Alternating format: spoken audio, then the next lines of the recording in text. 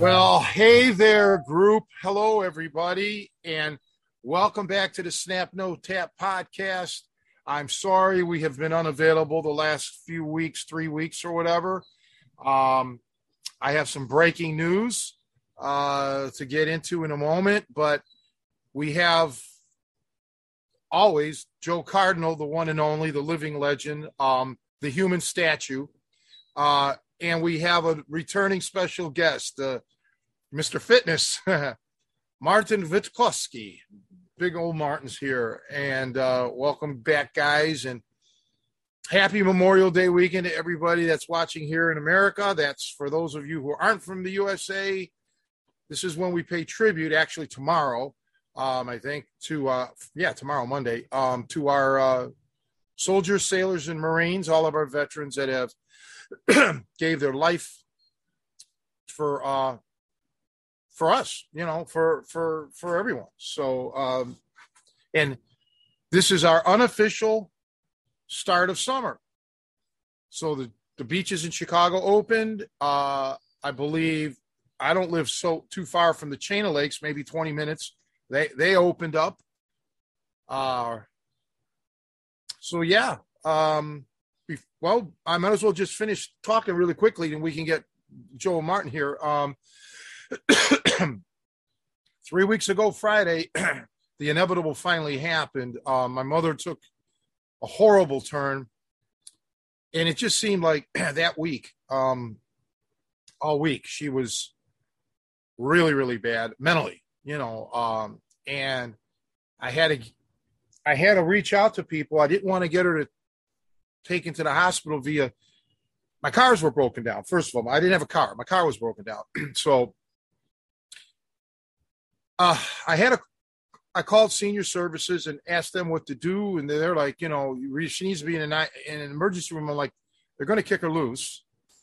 She said, well, then call the doctor's office. I called the doctor's office, talked to a nurse named Ashley. And she's like, absolutely, your mother needs to go in. They need to keep her overnight for psychiatric evaluation. Just get her in there, call 911, get her in there, and we'll take it from there. So I did. Against my better judgment, I called 911. They came and got her. They took her in. And like I said, a few hours later, they're releasing her. And I went off. I went off on the attending physician there, and he's blaming my mom's doctor, that my mom's doctor released her, which he did. He's a piece of shit. Okay, Aaron Narang did this to my mother. All right, that's the guy. And he didn't give two shits about my mother's health. He didn't care. All right, because all he cares about is fucking money. That's all these pieces of shit care about. And I'm pissed about it because my mother suffered because of it. She came back home and she turned on the gas stoves and the burners and was going through putting flowers all over the house and acting all goofy at 2:00 in the morning, going out the door. I live across the street from a lake because they wouldn't keep her in the hospital because she was medically okay. So I'm panicking at 2:30 now in the morning when I'm trying to get everything calm. I had been going on over 60 hours with no sleep to get her help. Everybody, all the agencies are closed. I can't call 911 again. They won't do anything. So I got a hold of a advocate, which is Advocate Health or something. And some nurse called me back. She was in Wisconsin, the nurse. And, I'm like, I can't go back to sleep. I've got to stay up. she said, when senior services opens at 8 a.m., call them. I said, okay, this is now Friday morning, 3 weeks ago. And I had it. And thanks to the two people at Senior Services put me in touch with Adult Protective Services, Megan. They guaranteed me that they were going to keep my mother overnight and try to get her into a long-term care facility. And they did. So Scott came over because I told you I didn't have a car. And we drove my mother in. We didn't call 911. We drove her in. We had everything prearranged at the emergency room. I had talked to the people at the emergency room. We had talked to Scott had called the nursing home to get that set up for me. So at least he helped me there. That was very appreciative. So my mom ended up in a nursing home, and that's where she'll be. And within 1 week, she's went even further down. Bodily fluid, she doesn't have control of it anymore. That never happened before. Now that's occurrences. And they have an outbreak of COVID. I get automated calls every day with the updated list. It keeps growing. It went from 1 to 22 now. And this is a small nursing home. I don't know how many patients, maybe 60. Okay. So over a third of the patients have COVID. She's vaccinated all the way through it, but I'm pissed at her doctor because, this isn't the first time that they kicked her out of the emergency room because she was okay. Maybe, just maybe, if they would have given her the appropriate help psychologically, and put her in a short-term facility. Okay, this is the key because her Medicare and her Humana would cover short-term, up to 90 days, I think Medicare would cover. I could have had time to get things together. I could have gotten her a better place to go. I could have, looked for a roommate or looked for a job as opposed to having everything dropped on me like that because of her doctor who doesn't care. He just doesn't care. I tried to call. They told me to call him in the middle of the night, on the voice, whatever they call that shit. And his assistant or some other guy calls me back. He didn't even have the guts to call me back. And I went off on his assistant. I said, this is malfeasance. May not be malpractice, but it's malfeasance because you just don't give a damn about a poor 81-year-old lady. You don't care. So I'm sorry for going off, but man, these people just don't care. I'll say it again. They don't care. So I can't even go see my mom because of the COVID outbreak. Whatever. So that's part of the reason why none of you guys have seen me on. And of course, Joe was tied up with he'll talk about that, I'm sure, about his wrapping up his EMT training. But I mentioned to you guys before about this. If you ever get in a position that I'm in, get as much help as you can. I had no help throughout all of this. Okay. Because of that, I could only do so much. And my mom suffered. And I think if she would have had help for sure and a better medical attention throughout all of this, she'd have been better off because Scott's dad is 91. He's 10 years older than my mother. He's got Alzheimer's and he's fine, relatively. You wouldn't know that he has Alzheimer's. And he got diagnosed with it before my mother. So anyway, although my mom had gotten diagnosed with the dementia years ago, but anyway, that's it. I'm pissed. So I got to hope for the best with my mom. Can't talk to her because they don't have phones and she doesn't know me anyway. I only saw her once when I was in there or when she was in there. And then, then the COVID starts. Okay, now that's it. So what's up, guys? Well, I think I can speak on behalf of everybody that, we're sorry that you and your mom had to go through that. I mean, it's tragic. And I know you're situation was particularly difficult because you guys were isolated, both, with relationships and geographically. There was a lot of things that compounded the problem and made it worse. But I mean, well, let me just add for people out there that may be kind of curious about certain things. So when you have dementia or probably any kind of illness, but in my mom's case, the Alzheimer's and dementia where they could, be in danger, Adult Protective Services laid it out, I mean, a long time ago, that if I were to leave this house to do anything, like to go work and anything, and something happens, she takes off or just whatever, I will be charged with negligence and abuse. And not just me, it's anybody. And they're bound by law to do that, okay? And she had mentioned, it happened to some other families where they actually had families and the patient would still get out. And they felt bad for me because I'm in a unique situation. They never dealt with this before, where I'm the only sole survivor here, the only family member, period. So they took my opportunity to earn a living away from me. I didn't get any subsidies. I didn't get any government money, nothing. All right. And so I was relying on the internet, which is nothing. Nobody buys your products anymore. They all download them and pirate them. It's rare when it happens. And I was begging, pleading with people to at least sign up for training where they could come to the house here. A couple guys, like Justin Brown did. And so I'm very appreciative. But for the most part, I wasn't making any money. I wasn't making any income. Nobody signs up hardly for the membership site. Everybody promises, but they don't. Nobody does anything. So it was really a difficult period for me. So now here I am, struggling to try to find a roommate so I can cover the rent here. And, I've been going on looking for jobs.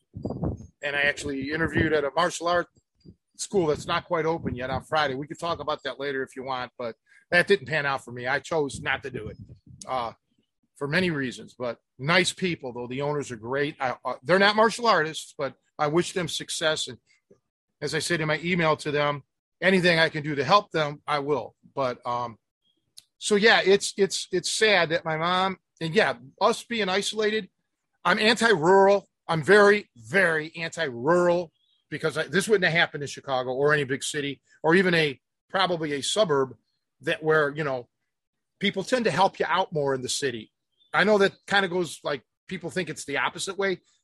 I've been here 8 years and I mean, everybody here knows on the street knows what's happening, but except for my one neighbor across the street who once in a while would bring over some Mexican food. He's Mexican. And a nice guy, Jerry. No help. So to the rural. yeah, I mean, it's just, like I said, there's a lot to respond to with that. Obviously, just overall, just kind of hearing you go through all this over the years, it is shocking how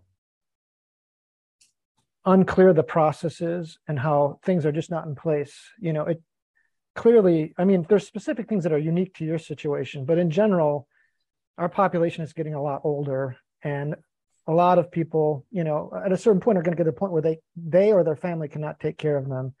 And, the fact that you're being bounced around to different ERs, not having a clear direction as to what to do, to me, it's just ridiculous. There should be a clear understanding of how to handle this situation. And it's clear that there isn't that process. And that's, just another, flaw in our system, where people are, lives are being horribly impacted by this. And you couldn't get a caretaker to come out here. The few that I had, they were mostly, they didn't last long. They quit. Or I went for long stretches without one. And then when COVID was, that was another issue. And yeah, I'm really isolated. I'm truly in the middle of nowhere. I mean, Martin knows. He came over for the first time last week. He knows now where I'm at. I mean, this is like, the boonies. But, this is just, it's not set up for anything like this. I'm convinced that my mom would probably not have deteriorated as rapidly if she would have had the attention in the beginning this doctor, this last doctor, was not her doctor the whole time out. Okay, out here, she got kicked over to him because her previous doctor somehow got like a promotion, and my mother. This is before she was really bad. I mean, she was bad, but she saw a commercial on TV for something, Humana or one of these things. So this is back when I still had the home phone activated. She picked up the phone and called them and changed her policy. Okay, without my knowledge. And so she got wiped out of that other doctor's you know what the terms are, Joe. You work for a hospital, damn it. The network or whatever it's called. So she ended up having to find another doctor. And she found this guy who just, I don't know. He dropped the ball with my mother and he had an attitude. As a matter of fact, I know he did because he had an attitude with Adult Protective Services. He got cocky. He shouldn't get cocky because he's the one who fouled this up. He could have kept my mother overnight, could have got her in a short-term care place or whatever. It's funny how it happened the very next day, right?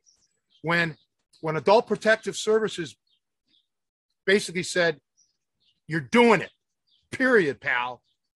And then Mr. Tough Guy Doctor kind of like, okay, scum. He could have taken care of my mother a long time before that. But anyway. But yeah, it's just so surprising to me because clearly you've reached out to multiple sources for help. And it just seems like, and again, even though I work in healthcare, I really don't know a lot. I mean, it's funny, like I said, working in this EMT, how much I don't know about how things work. But it seems like when someone shows up at the ER and says, I can no longer take care of my elderly relative, there should be a process in place where they become, basically a ward of the state. And like I said, I don't know, I'm not a lawyer or I don't know healthcare, but it seems like there should be a clear process, easy to follow. And I guess it's too much to ask, but I'm just, it's shocking to hear all of the back and forth that I had to go through. Well, and I got no help from anybody else. I mean, hey, I was born and raised a Catholic. Catholic Charities, because they told me to reach out to them for help. Nothing. Okay. A couple other agencies that I reached out to, they never even bothered calling me back. Okay. When I wanted, they have like these volunteers. I pay $50 to go on an internet to get the names of, like volunteers or whatever that would come over for an hour or so. None, zero. Nobody would deal with, first of all, there was none around here. The closest was like 20 some miles. There was another one that was in Crystal Lake, and she just refused. She didn't want to deal with Alzheimer's patients. So I got no help there. All I wanted was somebody to come over for an hour or so, once or twice a week, to bathe my mother and to allow me to get out and go shopping. Okay, just to get food and shit. I've become I think the only person that helped me, and he doesn't even know he helped me, is Jeff Bezos, because I've been relying on Amazon throughout all of this for, getting stuff shipped because I can't go anywhere. And really, there's no stores out here outside of Home Depot and Walmart and a Meijer, but regardless, there was just no help throughout any of this. Sucks. So Tony, we've talked about this before, but like people from other geographies might not realize that like the U.S. doesn't have a system of mental hospitals that are publicly funded, right? Like not anymore. This is something that Ronald Reagan got rid of.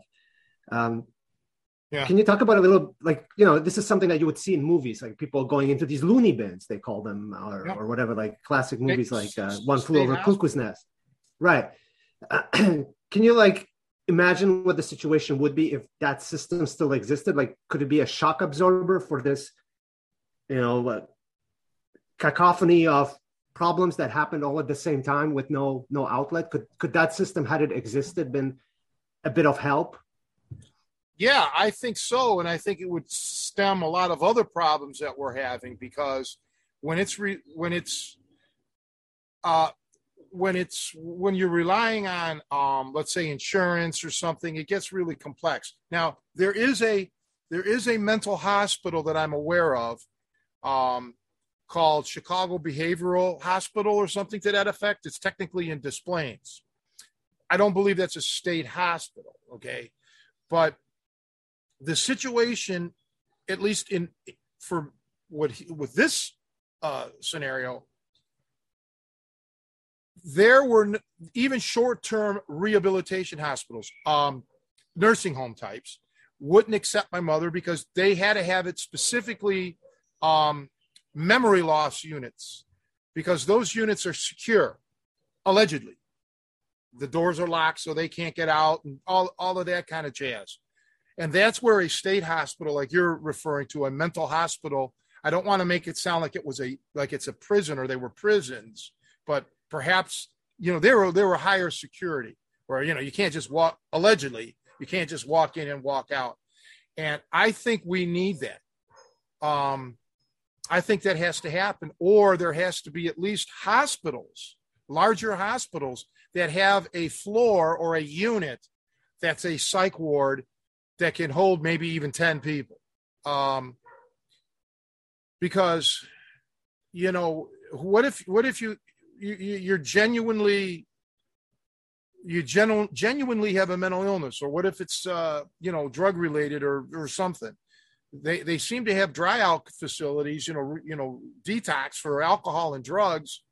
My one friend was in it through the VA. He went to a VA, but it was like 6 weeks.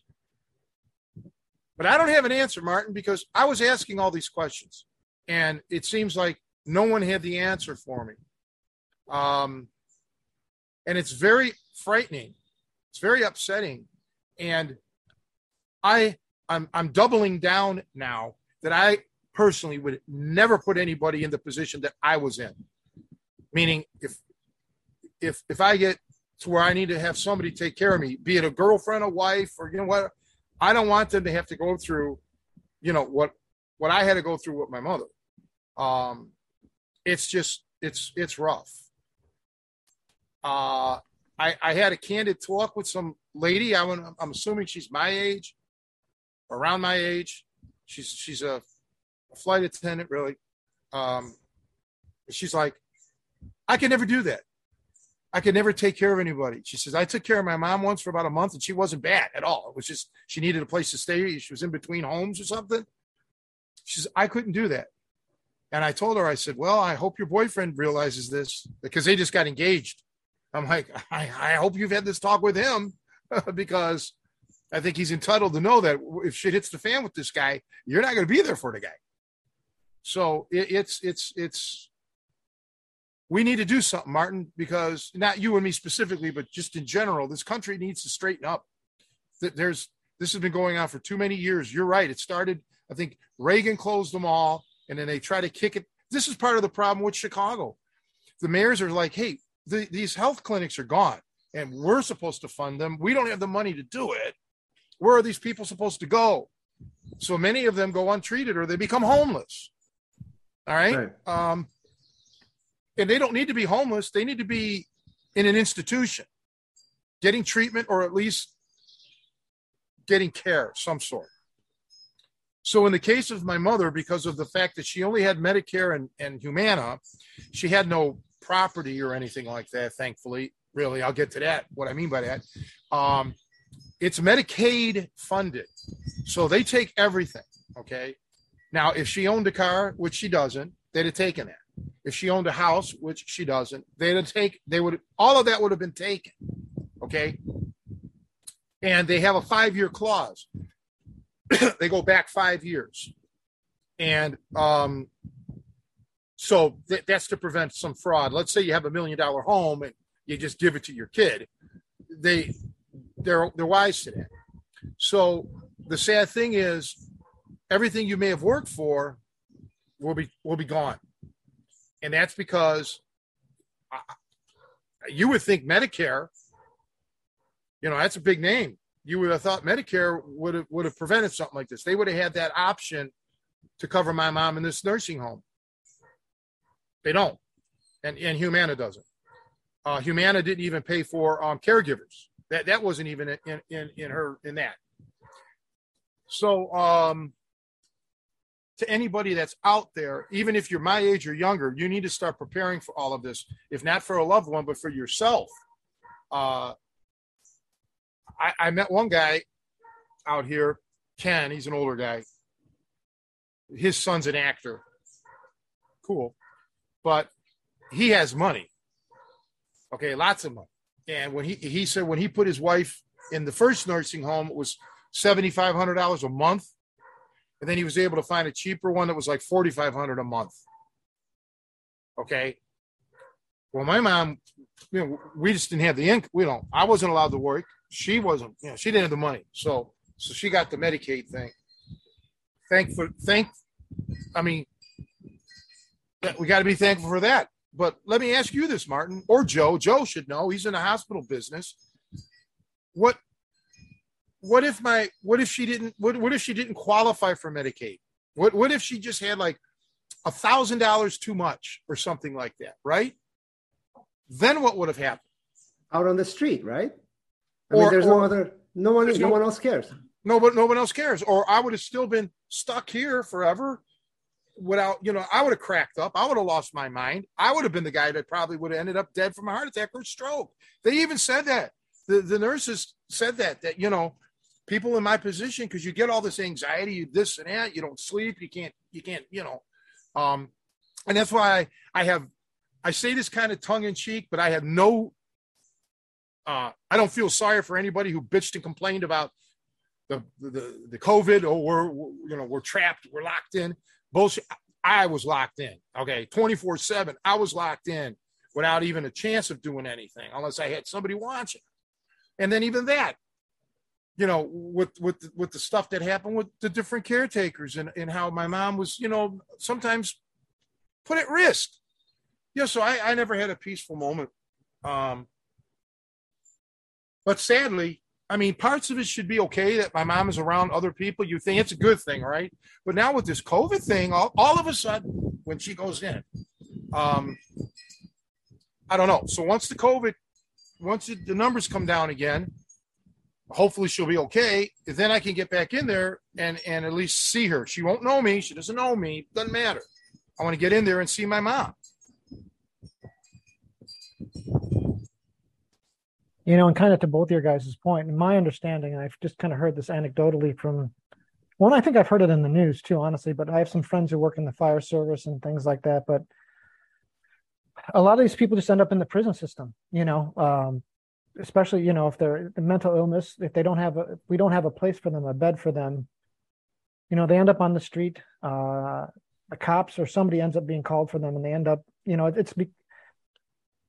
we just have a lot of poor workarounds in place right now, that are causing, I think, more harm than good. Because I guess it's hard not to get political with this, but clearly we're not willing to spend the money, what it takes to get this done, and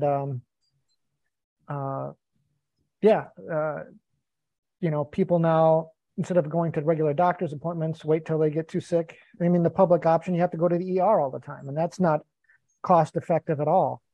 And then, a lot of people with mental issues, at least your mom had you. There are people who are just on their own and they just walk out, That'll be me. But let me add this. So Friday, I get a phone call from a lady from my mom's doctor's office confirming her appointment on May 31st. I said, my mom's in a nursing home. Your boss, the doctor, he signed off on it. She's in a nursing home. Oh, okay. Sorry, we didn't know. Click. 2 minutes later, a guy calls. Same doctor's office. Calling about the appointment. I'm like, dude, she's in a nursing home. She's been in a nursing home 3 weeks today. This was on Friday. This was 2 days ago. I said, you were her 100% total doctor, okay? She didn't see 10, 20 different doctors. She saw your office. You guys signed off on putting her in the nursing home. How do you not know this? And then he goes, well, I mean, are you going to bring her in? I'm like, am I going to bring her in? She's in a nursing home, man. What don't you get? Walmart canceled all her prescriptions. Humana's no longer sending, her prescriptions because the nursing home is taking care of all of that. I said, you've got to call the nursing home and get a hold of them and find out what they're going to do. Now, either cancel the appointment, reschedule. I don't know. I don't care what you do, but I am not a part of that. I can't walk in there and just take her wherever I want to take her. That's not how these things work. I shouldn't have to explain this to this guy. He works for the doctor. And then I brought up the COVID too. So I said, I can't even get in there even if I wanted to with this COVID thing going on. So yeah, it's like, it's just messed up. The whole thing is messed up. It's just messed up, man. And I can tell you what, nobody gives a shit. They like to talk about families. You know what? All lies. Nobody cared. I mean, near the end, the girls at Senior Services and the one at Adult Protective Services, they tried to get respite care for me, which never, ever happened. And what that was, they were going to try to come up with the funding to put my mom temporarily somewhere for up to 6 weeks. That's what they were hoping. Because 6 weeks would have given me time to A, get a roommate, B, find a job. Okay? Because no matter what everybody tells you, jobs are not plentiful, especially where I live. Okay? And the ones that are, you can't make a living on it. They're $11, $12 an hour jobs. Well, the respite, it never came through. All these years I've been waiting for it. And I kept warning them, you got to do something. You got to get me some help. Never did. So Thursday, the day before she went in, I told you I called them and, I needed help. That's when they were throwing all this on me. They're like, I think my manager may approve the respite, but she'll be in there for a few weeks and then immediately transfer to long-term care. I'm like, that's fine. I just need her to get some help and I need relief. I need help. Well, it just never happened because the next day they put her in. I never did get the respite care. I already got the bill. I already got a bill that I got to pay. How am I going to do this? I called them on Friday. No answer or voicemail. They never called me back. I get it. It's a holiday weekend. The bill's due June 3rd. How am I going to do this? I'm not working. So what now? Let's get back to you, Martin. What are they going to do? Throw her out? I don't know. I'm not being a smart ass. I don't know because I can't get a hold of anybody. So, and even though she's out here, the billing department's on Peterson in Chicago. So I don't know, but there has to be something. Hi, Jerry. How are you, buddy? That's the Mexican neighbor that gives me food now and then. I'm hungry. Anyway, yeah, I don't know what I'm going to do. Just play it by ear, roll its punches. Yeah, I was witness to a few incidents on the CTA, and one of them was some guy was on the speakerphone with his mother, and the guy looked like he got out of county lockup or municipal lockup because he had decent clothes on, but his shoelaces were missing, whatever. And his mother was yelling at him to go see his doctor because he was running out of medication. Yeah. And he was clearly having some kind of a mental episode. But he told his mother he's going to go uptown to see his friends. And I'm guessing at some point he will do something criminal. He'll have cops called on him and he will get hauled off to jail again, off his medication and probably not acting in his right mind. So there's that shock absorber missing. Nobody can call in and say, okay, we need mental health services for this guy to straighten him up and put him back on his medication again. It just goes from one extreme to another, right? He's fine. He's doing okay. And then he's off. He's riding the train. he's ending up in lockup, and who knows what the consequences are. Well, that's another thing. I wasn't even able to get my own health. I couldn't go see a doctor. I couldn't do anything. Couldn't leave her. And then I know that, like it's too late probably to surgically repair my arm.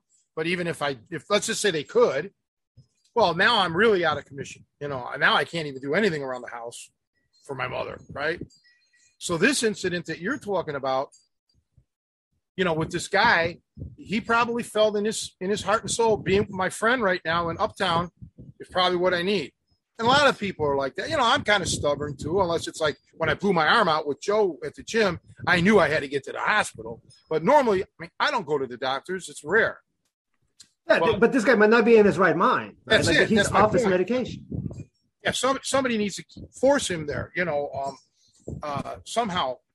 And it's just, it's really, it's a twisted situation, and our country is so divided. And it's not just divided down the middle. There's sections. I mean, it's really like a jigsaw puzzle. It's all, and everybody just is so adamant that their way is the right way, and everybody else that doesn't think is our enemy. So you don't quite have that camaraderie, that unison. All right, that we may have had, let's say, during World War II or something. I don't know. I'm not a political scientist. I'm not a sociologist. Okay, I'm just a guy that knows a whole bunch of people from all over the world, like you do, Martin, probably you too, Joe. So I get to see the different races and the creeds and all of that, religions. And because let's face it, Cleveland, Joe, that Cleveland was a melting pot. Chicago's a melting pot. I spent 50 years in these melting pots. So you can't help but be, to get diversity. And I've always been curious. I want to know, well, you're from Mexico. Tell me all about it. Or you're from Bolivia. I want to hear about it. I'm not going to get into, this rah stuff. All I know is that if I can help somebody, I'll try my best to help. I wish there was more people like that. There just seems to be like everybody's trying to pull back. I don't know.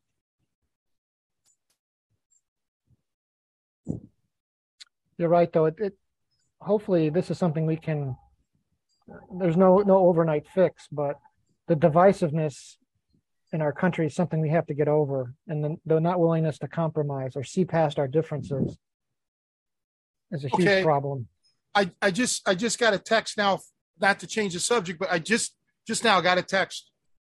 Walmart RX reminder: time to refill RX MID, whatever. I'm getting, and then if I would, well, I'm not going to refill it, but if I did, they cancel it. Yeah, it's about that for my mom's meds, but yeah, you're on your own, really.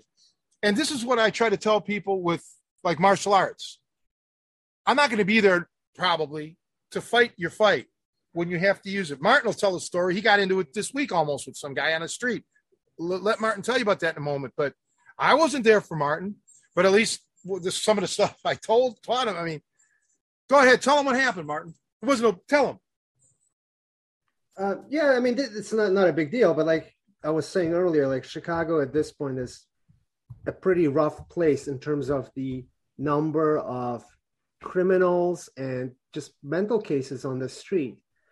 So there was a guy that basically took a swing on me for no good reason at all on the street. I was walking out of work. I was checking my phone, which you're not really supposed to do because I didn't have my eyes on the ball the entire time.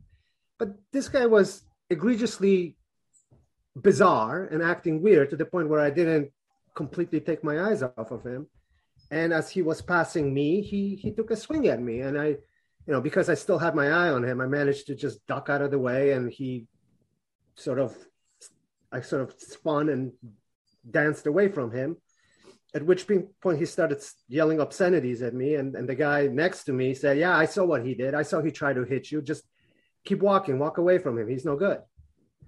And, that was the extent of it, because at the end of the day, these are people with nothing to lose. They got nothing going on. They have probably some kind of an episode, and they're just looking to fill the void with clipping pedestrians on the street. Well, the thing that struck me is, most people that try to hit you are people who actually get to know you. Once they get to know you, we all want to hit you. So here's this total stranger that wanted to hit you. Why? Maybe he was, he knew what was coming. He knew he wouldn't like me. Yeah, right. Well, but the thing is, this kind of ties into, I got to be treading careful here because I don't want to offend a couple of nice people. But when I went on my first job interview in 35 years. Okay. My last job interview was like September, I think, of 1987. So almost 35 years ago. I went on some music auditions, but not really auditions. Kind of like you sit in, you jam. You're not really auditioning. You're just jamming for the hell of it. And then, oh, hey, I want you in my band.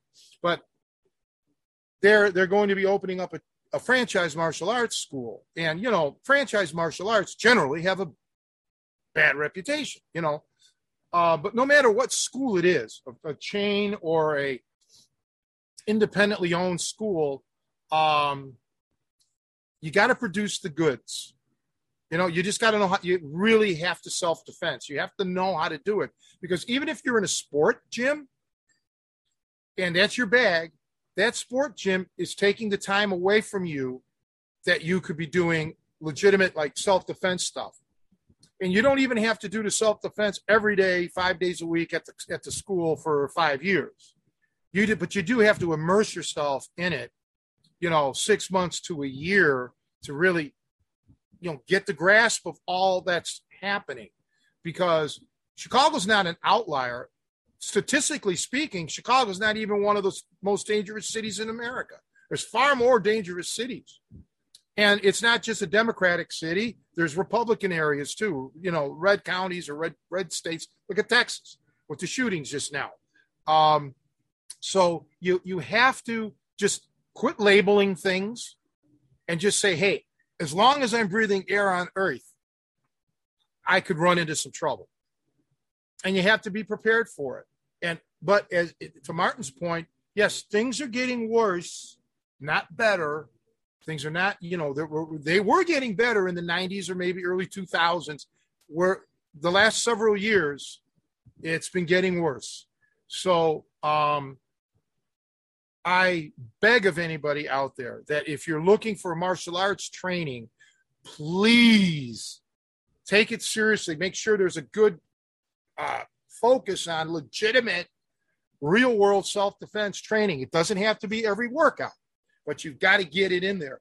And especially, guys, you sport grapplers out there, you're terrific on that stuff, but it is not self-defense. Please don't think it is. It is not. And this has been my mission for 30 years almost, is to show the real shit, because I've been on the tail end of the beatings, right? I've gone through it all. So I'm telling you, this is not a laboratory with me. I'm telling you real world shit.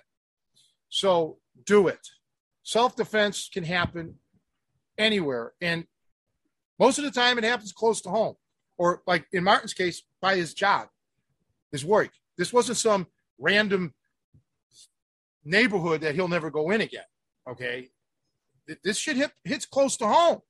So you got to be prepared. And I'll say, kind of following up on that, that Martin's story illustrates that sometimes just having some fundamental skills can keep you safe. Just having your footwork to get out of the way, knowing how to be in a stance, how to protect yourself from just a random punch. We've talked about this before on the podcast, where a lot of people, are carry guns and things, and that's their line of defense. Well, in this situation, you wouldn't have drawn that gun. You know what I'm saying? Like, your life wasn't in jeopardy, but you want to have those intermediate skills to keep you safe. Like, I'm sure Martin, after the initial surprise maybe of the attack, probably felt safe. He knew he could move and defend and probably block anything this guy was going to throw, even if he didn't want to engage this guy. Now that he has identified the threat, and it's that, when you talk about the skill set that you need, having the footwork and the awareness, where other people could be calling 911, getting those fundamentals drilled into you, it just, like I said, this really illustrates it, that, that those are the things that'll keep you safe.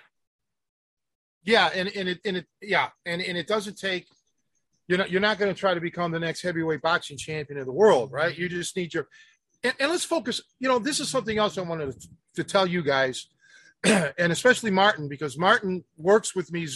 We do the Zoom, and I give him lessons every week, boxing oriented, but it's a combination of boxing and conditioning.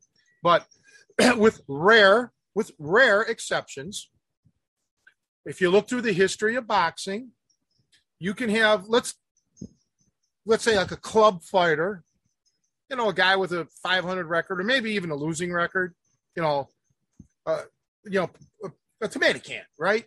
And he might fight a far superior fighter, but he's not getting knocked out in 5 seconds normally, okay?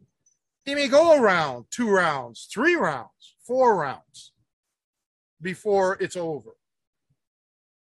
This is the single most important thing I can tell anybody, if I can reach anybody with that, is that a street fight should not last that long. So even if you got your skill set up to a club fighter level, a boxing level, right, where with the hands are right and all this, that's enough, okay? You're only talking about lasting 35, 40 seconds, whatever, maybe a minute. Of course, yes, there's exceptions, but just stay with me here. So if you can just have your guard up and, be okay for that amount of time, you're fine in a street fight. Okay, because the thing into the street fight, the only victory in a street fight is that you get away basically unscathed, okay, if possible, right? That's how you win, not, necessarily defeating your opponent so much, right? Again, in different circumstances, it would be a different thing. If this guy's a nut job and he's trying to take out everybody, then it's your responsibility to take him out. So, yeah, you don't have to spend 20 years learning all of this stuff, but you do have to learn it. You got to be exposed to it. You got to be immersed in it. You got to be planted in it. You got to see, I was raised in that bad neighborhood. So I had an advantage over most martial artists nowadays. Many of them are raised in nice areas. So they don't really live in that fear. So sometimes you're going to have to put yourself in that fear. And Joe, you hit on a big point about the gun. No, Martin probably wouldn't have pulled the gun, but there probably are people who would have, because they're just not prepared for anything else. You're going to pull that gun and they're going to think they're going to get away with this. The internet is not that big. All right. Believe me, there's so many things that have happened in the world and continually happen that don't make the news. When I was getting my car worked on a couple of weeks ago, there was a lady there, and she's been here forever. Not in my town, but the next town over. And she's one of these, she's in. I mean, she knows everything. She's got the scanner, radios, all of that. She says, this town has been bad for many years. Okay. She said, but it doesn't make the news. Well, no. All we hear about is on WGN is Chicago stuff, right? You're not going to hear about what happens in these little communities. They don't make the news. And many times people might get robbed or assaulted and they don't even report it. Like Martin. Nobody knows about Martin's story until now. That didn't make the news. There's no police report over that. And this is the key that a lot of guys miss out on. There's more crime than is reported. Any kind of crime, right? We know that. Because if the crime's reported, we know that crime, there was a crime. So imagine how many crimes don't get reported. So no matter what the crime statistics are, it's always worse. It's never going to be better. It's always going to be worse. So there's a lot of drugs around here. And that's one of the negatives about the rural communities. I guess the fentanyl and the obituates or heroin and whatever, opioids, that's what I was thinking of. Yeah, they run rampant, right? And while you may not get some off the charts stuff, you do have a lot of that. And there's a lot of sex offenders, okay? You can look that up on the registry and shit. So there's crime everywhere. And you just got to be prepared for it. Just to bring it back a little bit towards the sporting aspect, because we talked about that before too.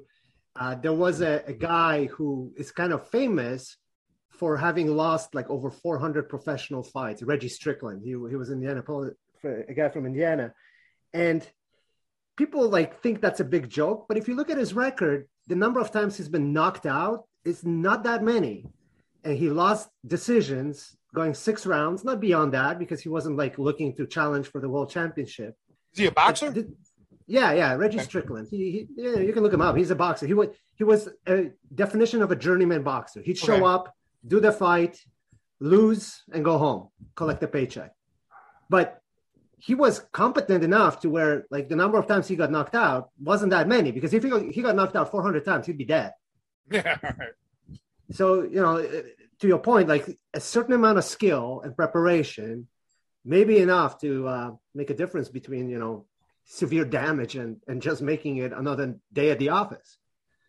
Well, sure. And you don't, in a street fight, generally, again, I always talk in generalities because there's so many different variables. You don't want to engage. You don't want to be deeply engaged like you would in a fight where in a competition, we discussed this when you came over to help film some of the membership video stuff, how you can, in your grappling thing, think you're controlling the opponent, but you're really locking yourself up. You're trapped. If there's multiple assailants or something else, your goose is cooked. And it's the same with the grappling, or even with the striking. In a street scenario, do your strikes, your punches, your kicks, whatever you feel you need to do. But don't get so wrapped up in it. Look for your escape. Look to get out. I think that's really important. Don't get so wrapped up into this that you end up losing the bigger picture. And that's, getting away in one piece. that's the big thing, in my opinion. And I want to kind of circle back to a couple points that we talked about how you've always got to be on the watch. So as you know, I'm doing ER rotation shifts. Yeah. Well, I saw a gunshot wound. Someone was brought into an ER, and like I said, this is in a nice southwest suburb. I don't want to give too many specifics, but it looks like just a road rage thing. Not on the news, not big enough. I mean, it was just and it's clear that this person had a gun, and I don't know all the details. I don't know if he accidentally shot himself or was shot. But it's like I said, it was just the intersection they gave. It was like, oh yeah, that's actually a fairly nice area. It didn't matter. This guy was driving through. Clearly, I mean, when they were brought into the ER, we saw the holster. There was no gun, but at least he had a gun and he was shot. And so, I mean, we always talk about the city, and clearly the city's concentrated with a lot of people, and there's obviously a lot more poor people there. So it's clear a lot of stuff's going to make the news, but be aware, even at an intersection. And I think everybody who's probably listening to this podcast, who follows us, probably know. But it's just a very sober reminder. Martin was in the last week, was involved in some violence, and I got to see some secondhand violence. I mean, it's around there. It's not far from us, and be very aware of it. And the other thing I kind of want to take back to Martin, to your point about how everybody wants to hit him. I have a theory, and it's not what you think. I think it's jealousy, honestly. And it came to me yesterday. I was like, Martin reminds me of somebody, and I was listening to a podcast about movies, and they were talking about this one movie, and all of a sudden they mentioned the actor Hugh Grant, and I'm like, that's it. He totally reminds me of a Hugh Grant. He's Joey from Friends. No, Hugh Grant, totally. I see Hugh Grant. We'll have to put it up to, people and commenters on the YouTube. We should have a vote. Is it more Joey from Friends or Hugh Grant? Maybe he's aged into a more mature Hugh Grant. But that's what I definitely see. I always used to get the John Travolta thing. So the other day I had to go to the postal office, and there was a younger girl that I never saw her before, and she had the pierced nose and the pierced, all. And she goes to me, I don't know her, and she goes, you look like a younger version of Gene Simmons. I said, well, I'm dude, not. I'm sorry. Yeah, I said, I'm not going to stick my tongue out at you. But yeah, so I never got. Well, that's why I tell you not to go out in the makeup when you go to the post office. Yeah, right. So that's an interesting. No, but Joey, he's always gotten that. Martin, many years ago, Martin and I went to a singles dance, like, to meet girls. It was some mixer. Do you remember that? I think it was at Joe on Weeds or something. Remember, Martin? Yeah, we've gone through a couple of weird things like that. Yeah. It's just a big disaster. Oh, yeah. Well, but we found the Lord together, right? Martin and I think there was a whole bunch of us at my apartment for like the UFC or whatever it was. Martin and I go into my other office there. I had a little off, like one bedroom was an office. And we became official, legal, ordained ministers with the Universal Life Church. Isn't that the truth? I still have the certificate. Absolutely. Yeah, I lost it was mine. It only cost $5. It was like the best money I've ever spent. Oh, yeah. No, that's yeah. Oh, yeah. So Martin and I have gone through some. Oh, well, there you go. I think your money problems are over. Why don't you start a church? I know you've got probably some tax exemptions you could go on. Yeah.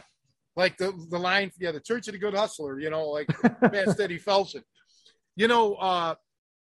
What's interesting about all the, like I said, the street fights or they really can happen anywhere. But most importantly is, again, I want to tell people, just because you don't hear it. Okay. I was talking to somebody and well, all right, I'm not going to mention the cities, but her daughter lives in this one town about a half hour from here. I know the town. And she's like, I said, well, you got to watch. Yeah, there's some sketchy areas. Well, she's looking it up on Wikipedia or whatever it was. Well, it's like, she's like, it's considered like the number 10 or 12 safest city in Illinois. I'm like, yeah, okay. And then she goes, then she goes to me, she goes, you know what? No. And then she goes, oh, you know what number 1 safest is? I'm like, what? She goes, Winnetka. I said, oh, well, that's a lot of money. And then she's like, yeah, but then she goes, yeah, but I don't see Winnetka being like the safest. I'm like, no, wait a minute. You were just chewing me out because I said the other city, you thought it was so safe. And I said, it isn't. So now you see that these statistics, may be manipulated and shit like that. But yeah, the statistics are, I mean, I'm not saying you throw them all out, but you have to take it all with a grain of salt. And the cops play with the statistics all the time, depending on their political agenda. That's well known in Chicago. Absolutely. Well, here, for example, Martin, and so I'm sure somebody will correct me if I'm wrong or if it's changed, but like, let's say a shooting or a mugging, whatever, something happens on the tollway, on I-90, that doesn't get reported. That's not in the Chicago police statistics. That's Illinois State. That's state. Yeah, right. But it happened in Chicago.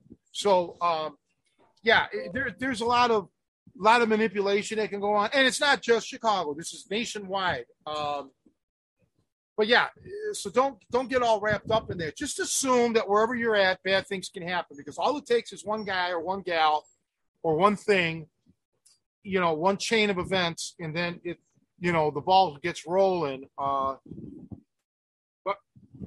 there was just a shootout here in McHenry, Illinois. That's not my town, but it happened like maybe less than a year ago, where 50 shots, 50 were spewed between two cars.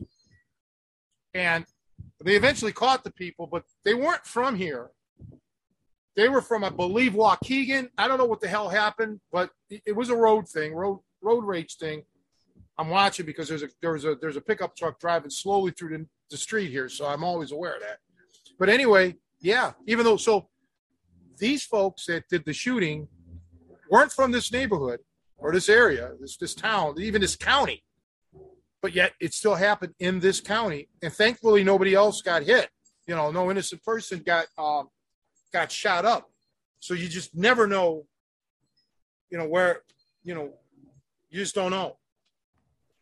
The other thing that, I wanted to point out, because if you don't live in the United States, you might have just assumed that it's kind of a free-for-all everywhere. You can just bring guns everywhere and defend yourself that way. number one, you're not going to want to carry a gun everywhere anyway, because that's a whole new level of preparation. You might as well go to Ukraine and start fighting Putin. And then there's a lot of just places where you're not allowed to bring a gun. Like your workplace might say you're not allowed to bring a gun in. So now what are you going to do? You're going to travel to work and bring a gun and then try to ditch it somewhere? Like it's not possible to just rely on guns for self-defense. It's just not feasible. It's not allowed everywhere. So you have to have like kind of a more comprehensive view on your safety. It can't be just like, well, I'm just going to pack a gun everywhere I go. That's not legal. Well, I think that stems from fear, in lack of confidence in capabilities in yourself. And now this will be very controversial, what I'm about to say here. I think it also, and I've talked about it before, you put such a value on your life that, in the scheme of things, most of us, life's going to go on without us. We're not that important to the world. We're just not. So I think if you take care of your business, meaning if you're a married man with kids, make sure you have a sufficient life insurance policy. So if you do croak, they're going to be covered. They're going to be taken care of. Make sure all of that shit's behind you. And then you won't freak out so much. If you feel your life's in jeopardy, I'm not going to say you're not going to get nervous or this or that, but it's like, all right, okay, if it's my time, it's my time. I'm going to go out my way. And I just see a lot of guys that, that I've met they live in fear. They live in hatred. They hate everybody that's not just like them. And that's, they look for that symbolism or that Linus blanket, right? Linus from the Peanuts thing. And that's what you're referring to, Martin, with guns everywhere. And a few weeks ago, I don't know when it was, a month ago or something, somebody out here was bitching about Chicago with the violence. I'm like, the guns and all that. I said, there's more guns out here than there are in Chicago. I said, right now, right where we're at, we were in a public place. It says, I'll bet you 80, 85, 90% of these people are packing right now. I said, that doesn't happen in the city. Chicago, I don't know a lot of people that carry a weapon on them, concealed carry. So I said, so get that shit out of your head that you think it's Chicago, because, it'll happen here. And I think if you did the statistics, it would probably back that up, because Chicago's the third largest city in America, population-wise. So, yeah, you're going to have a lot more of everything, okay? Not just shootings, but you're going to have a lot more, if they reported on this, there's a hell of a lot more Good Samaritan stories in Chicago than there is in a town of 1,000 people. It's just strictly numbers. It's a numbers game. So don't get wrapped up in that. And I concur with Martin. Some of the most, like bars, you're not supposed to have, you can't bring a gun in a bar. And a lot of times when there's alcohol, trouble starts, but you don't want a gun there. Okay. You're not supposed to bring guns into courthouses and things like that, at least here. I don't know what it's like in other states. So yeah, people around the world, it's not the old West, even though some people want to make it like that. We're not all cowboys, with the guns blazing and shit.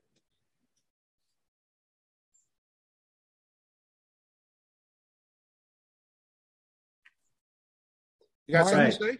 I was going to say, Martin, before you answer, could you do me a favor and answer this next part in a British accent? Right. There used to be a homeless guy in front of one of the Walgreens, and I would run by him. So he used to call me Old Rocky. He said, "Oh, you look just like Sylvester Stallone, but in one of the old movies where he's old." So I'm thinking that maybe I look like an ugly Hugh Grant. Yeah, well, I think you got the ugly part. You got that down, so you're almost there. Maybe you're kind of all things to all people. Whatever they need to project, whatever they need to see in that moment, whether it's an old Rocky or a Hugh Grant or a Joey, you are all things. So that's definitely damaged in some way. I was told I was a younger Gene Simmons, so that kind of, that's okay. Is there any good Gene Simmons? I ask. I don't know. He's 100 years old by now, right? So you have to be young. His you're not liver 100 is years just- old I, yet. I actually don't think he drinks. I don't think I think he's probably in his 60s or something. But you know who's old is that Mick Jagger. Oh my God, he's like almost 80, isn't he? 78. Yeah, I think that was He's in like the the news crypt recently. keeper. Yeah, most of the Stones are. It's amazing that so there are so many of them left.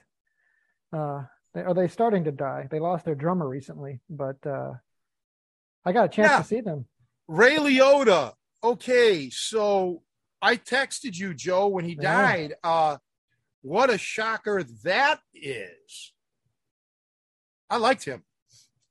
Well, it's interesting. Yeah, I've seen it's kind of, well, it's a reminder we're all getting older, man. Because I remember seeing him. I forgot that he was in Field of Dreams, because I think most everybody knows him from Goodfellas. I mean, that was like kind of the thing that made him huge. But yeah, I mean, it's weird looking back over the photos and seeing him age, and it's like, oh gosh, yeah. And I just saw him.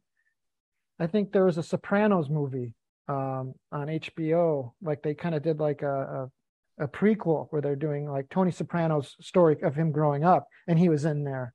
But yeah, it's just a reminder. I don't think he's really Italian. I think, if I remember correctly, he may be Irish or something. He was adopted. So I think, unless I'm getting him mixed up with somebody else, but I think Liotta was his adopted parents' name. So I'm not sure that he was Italian. Not that it matters. I'm just, because he kind of gets affiliated with all those, Joe Pesci and all the guys, the mob guys kind of thing. You're absolutely right. He was abandoned in an orphanage. Yeah, see, and that's another thing. You know how many kids are in orphanages? I had a friend that was like that. Him and his brother. Everybody says, "Oh, just whatever." Yeah, there's a lot of tragedy and a lot of heartache in this world, in this country. But so I did. So let's talk about my job thing. So I went. They were looking for a head instructor, this and that. I made up a resume. I changed it since I sent it to you, Joe, but I've changed it. And it's nice. Cover letter, I think it's all good. Covers everything. So if they're ever going to make a life story about me once I'm dead, just give them my resume. They can fill in the blanks. So, but this was it. They're wonderful people, husband and wife, wonderful, wonderful people. I'll probably be mentioning them down the line. I told them, I said, I'll help promote your school once it's open as much as I can. But, for me to work there, the main thing, there's just a lot of things that won't pan out financially, benefit wise, and just, I can't teach my style of fighting whatsoever. Okay. I'd have to be like retrained in the franchises system. And while I told them, in theory, I have zero problems with that because, like, when I used to be a jobbing musician, I was jazz, hardcore, but to tell you the truth, I didn't play that many jazz gigs compared to everything else. In Cleveland, a lot of polkas, rock, weddings. In Chicago, same thing. Country, rock, polkas, wedding music, and now and then jazz. But this is a different scenario. This is when you're proclaiming to be a martial arts school. Well, boastfully or not, I think what I know is the best in the world. I mean, I can stack it up with anyone, but I'm certainly not going to retard my. In essence, it's not just me. It's like the organization, I think, wants. They want to know you're a martial artist, but they don't care about anything else. You could be the greatest. You could be Bruce Lee. It wouldn't matter. You can't do your Bruce Lee thing. You can't do the things that made you Bruce Lee. You can't do the things that made you Mike Tyson or whoever. So it's kind of like, again, I don't have a problem showing stuff. And I told him this. I said, but I will not teach a move that I think would be harmful to someone, that would get them, killed or injured. I have no idea what the curriculum is. I just saw a few video clips on YouTube, and I'm like, yeah, it's commercial. Okay. It's Lawrence Welk. So, that's just, but I really wish I could help these people. I really do, but it's just that it wouldn't work out. So I had to say no. But I got a phone or internet video interview or an internet or a video. I'll get this right. A video interview on Tuesday and Wednesday. Nothing martial arts related. And then I'm waiting for a call back. I talked to some girl at LA Fitness. She called me, and she was supposed to have her vice president call me. So I'm waiting to hear back from LA Fitness. I don't know if they're going to call. I would assume I would have gotten the call Thursday or Friday, but it's a holiday weekend. But the one interview probably won't work because they're going to want me to do work weekends, and I can't work weekends because I don't want to make an official announcement yet until everything is for sure, but it looks like I'm going to start doing seminars at least once a month on the south side of like Naperville, Illinois area. We're still trying to get that all pieced together, which would be terrific. And and I'm hoping that will grow to at least 2 or 3 nights or 2 or 3 times a month, or Saturdays and 2 or 3 Sundays a month, or adding in Saturdays. Because for sure that would help me financially, but it would also get Chicago needs this now, this reality stuff. So we need it. And I guess that's my point about the martial arts or a martial arts school. This is my last chance at anything because I'm getting older. It's hard for, how things are. And for many years, I put my passion to the back burner. Okay. I had to teach guys who wanted to learn sport aspects. And I had to modify my stuff or can't show you this because it's against the rules. And I just want to be open and just be able to teach what I teach, just what I know in my mind, because no one, not you, Martin, not you, Joe, not Costa, not Javier, no one has learned my full system. Okay. Everyone's learned certain things, but nobody's learned it all. And hang on. Nobody's learned it all, and especially the self-defense aspects of it. And for all of you people out there, I got an email many years ago from somebody, and I think that they were on an internet forum at that moment that they emailed me about self-defense techniques. And this guy said, "Tony, you're a self-defense guy. Isn't it true that you don't really need to know that many moves like an MMA guy would need to know?" And he didn't like my response, I'm sure, because I never heard from him again. I said, "You need to know everything an MMA guy needs to know and more." Okay. See, the biggest mistake with self-defense, like real self-defense, and I'm not talking about like what happened to Martin, where you just defended yourself and got out of there. You don't know what you're going to come up against. Okay. So to think that you're going to rely on what they used to call a trick, it's not going to happen. You've got to develop the fundamentals, the reflex, the conditioning, physically and mentally for that. So like Martin with the moves, the blocks and most self-defense schools aren't going to teach that. They're going to teach the trick. The trick's not going to work if you can't get it, if you can't pull it off. So the key to learning self-defense that's an effective self-defense is not prearranged moves.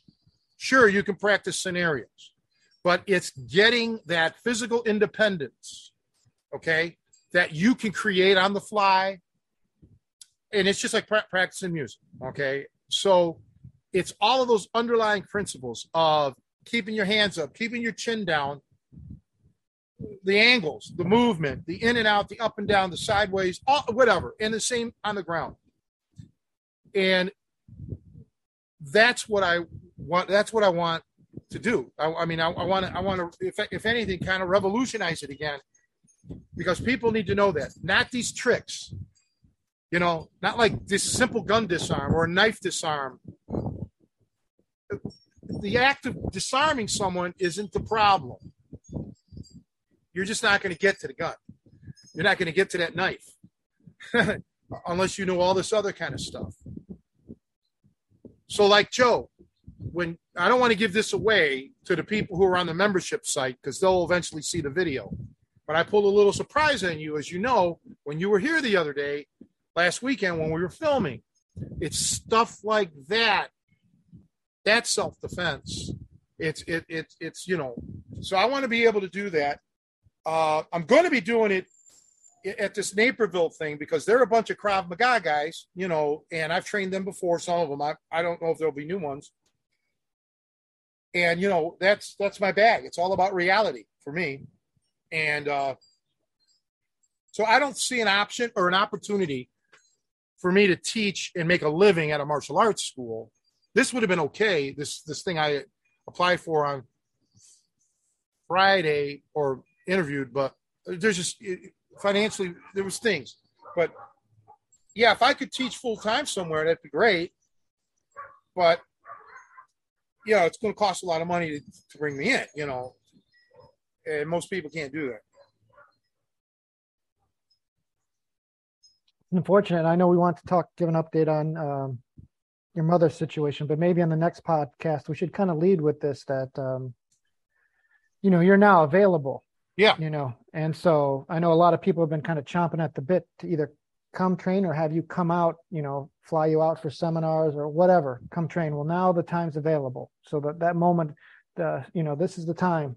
Well, yeah. And we'll talk about that next week, but let's just leave it with the, if you're wherever, Topeka, Kansas, or, I've got to get a job, and it's got to happen now. So my ability to do long, like seminars in California or whatever, you know what I'm saying, far away, probably not going to happen unless I get a whole group of people immediately.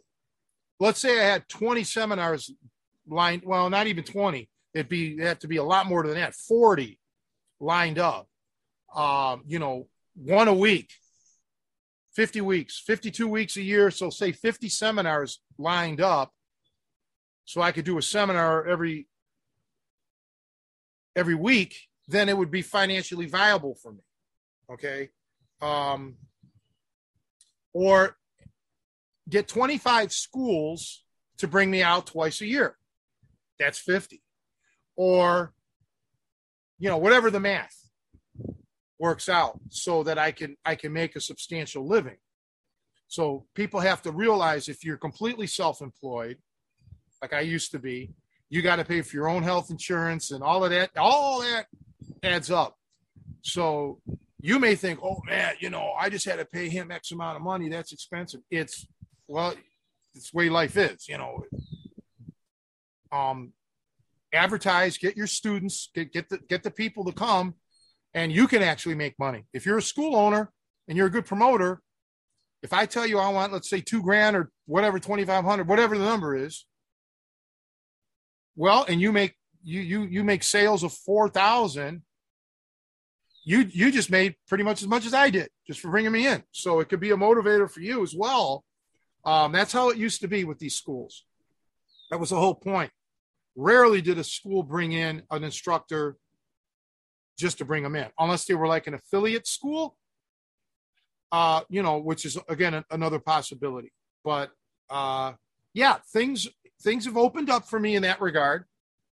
I'm able to technically leave the house and travel, but I mean, right now, if I get a job, I will be here hopefully a Monday through Friday gig, in corporate America.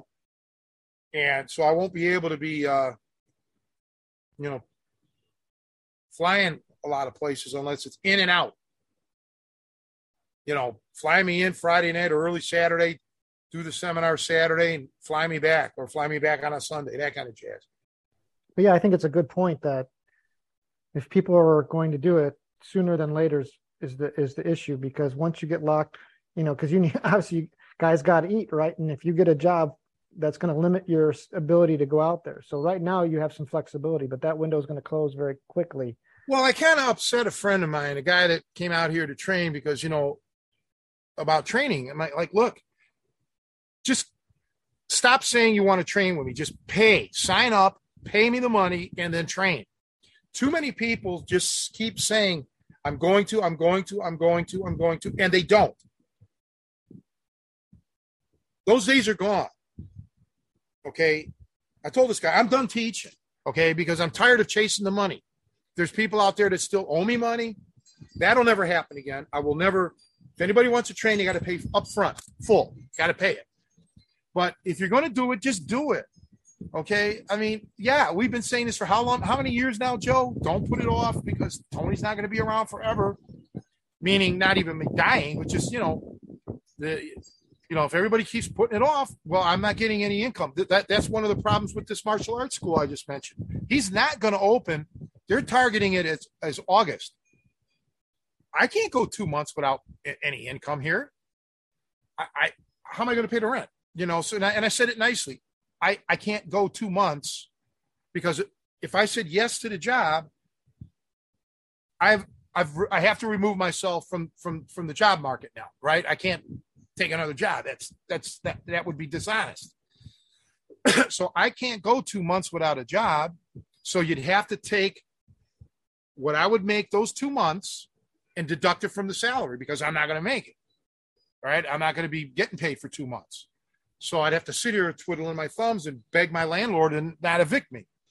And then when you factor in the health insurance, because the premium, it wasn't going to cover enough, I'd have had to pay a huge chunk, not going to do it. And then no vacation, all this stuff. So yes, if you are really interested, you got to jump on it immediately. Or if you want to come out here for the 3 to 5 day training, you better sign up this week. I mean it sincerely. You better sign up this week because I'm not going to be doing it. I'm sorry, but I've sacrificed a lot through the years. And that's all the sacrifice now is done. I got to get myself back on my feet. I got to get refreshed mentally. And I'm actually quite excited to, if I have to get out of the teaching business, except for these weekend local seminars, which I'll never quit doing. We just need other schools locally to jump on that as well. That's what we need to focus on next week talking about. But I am actually kind of looking to get into a little bit of corporate America because when I see Martin or you, and you guys are pretty successful, you live in nice places and you got families and all of that jazz. A lot of stuff that I missed out on. I think it'd be great, especially if it's like a sales oriented thing. I mean, not straight commissions or anything. I've been doing straight commissions for 30 years in this business. I don't want a commission only job. No, I want to know what I'm making this month. But if there's added commissions, that would be terrific. I want to finally earn a comfortable living, and then I can get my face. I can get Botox, like you do, Joe. You get these Botox injections. Well, I want to get those Botox injections too. Well, and I was thinking, what the people don't understand how much just your makeup alone costs month to month. I mean, that's not free. No, and your stylist, your hairstylist, talk about him. Right, and I mean. But I mean, to your other point, I mean, a lot of people think of you obviously as just, either, like a rock star, like Gene Simmons, or a fighter. But, in all honesty, there's things I realize, you put together the website, you manage your own website, you do technical things. You've built a Pac-Man machine. You have other interests outside of the music and fighting, and jobs you could work. And I think this is an opportunity to explore that. And, yeah, talking about getting into corporate America, I think there are things that would be really rewarding for you. I think you think you sell yourself short. You've got a lot of diverse skill sets and things that you could offer. So I think, I'm excited to see what turns up for you. Well, we'll pick this up then, I guess, next week. And I hope we see Martin again, if not next week, soon. And tell us more about your street fights, because tell us who else assaults you in the next coming weeks. Yeah. Right. It seems like it's a popular occupation right now to try to take a swing at Martin. So maybe we should just follow you with the camera, just send you down the street and see you. Martin, did you get that arm up yet? No, that's going to be a project. I intend to go to Home Depot today and get some tools to explore what's behind drywall. Like what I have is like a standing kind of like a giant Q-tip bag for hitting, and I'm gravitating towards installing an actual heavy bag and hanging it. But where I live, it's a house where floors are shared between the units because it's like it's not a detached home. It's a row house, which means if I hang it on my ceiling, my neighbor is going to feel it if I'm going to punch a bag. So instead, I'm trying to kind of get an arm hanging off the wall, which then will not transmit any vibrations. This is all way too much engineering. If there was a decent boxing gym around and I could just go see Tony at a boxing gym once a week, that'd be perfectly fine. But instead, I got to get creative. Well, we'll see what happens. But no, guys, I want to thank you both for all the, sticking up for me. And, Brian sent me, Denise sent me an email or a text yesterday, about my mom, and that was nice. So thank you there, Brian. And yeah, let's hope that a couple of the other martial art guys that, we work with, and, that we Jason Bender's gym, and, Josh Bassini and whatever that we try to promote, and even Rick Solo, maybe I can start doing things with them. That was, hopefully the plan in the past. And they're great martial arts schools. They're great martial artists. And we always recommend that you go train at those schools whenever you get a chance. Josh's 10th Planet Jiu-Jitsu and Bender Martial Arts. And what's the name of Rick Solo's gym? The Akai Academy. Yeah. So, it would be nice if I could do one seminar at each of those schools, including the Naperville one, once a week. Once a month at each school. That would be 4 seminars a month for me locally.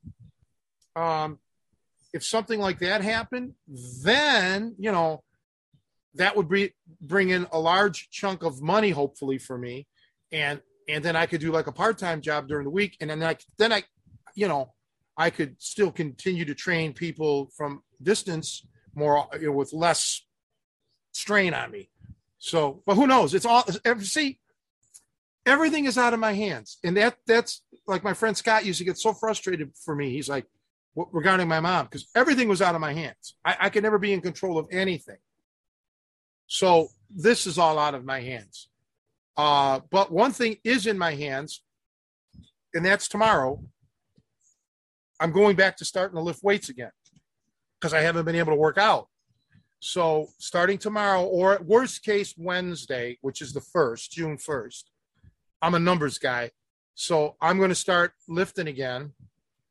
Not heavy or anything like that. I obviously can't risk getting hurt now, but, and then maybe too, on our own, independently, with Martin's help and everybody else's, maybe we'll film a video in the summer now, sometime at somebody's gym, and market it on my website, downloads only. I won't go through all the DVD thing, and, see how that works, because, the BJJ Fanatics was a simple setup equipment. They just had one camera, and it really was about the level of the camera that I have, and a microphone. I mean, not even a boom mic.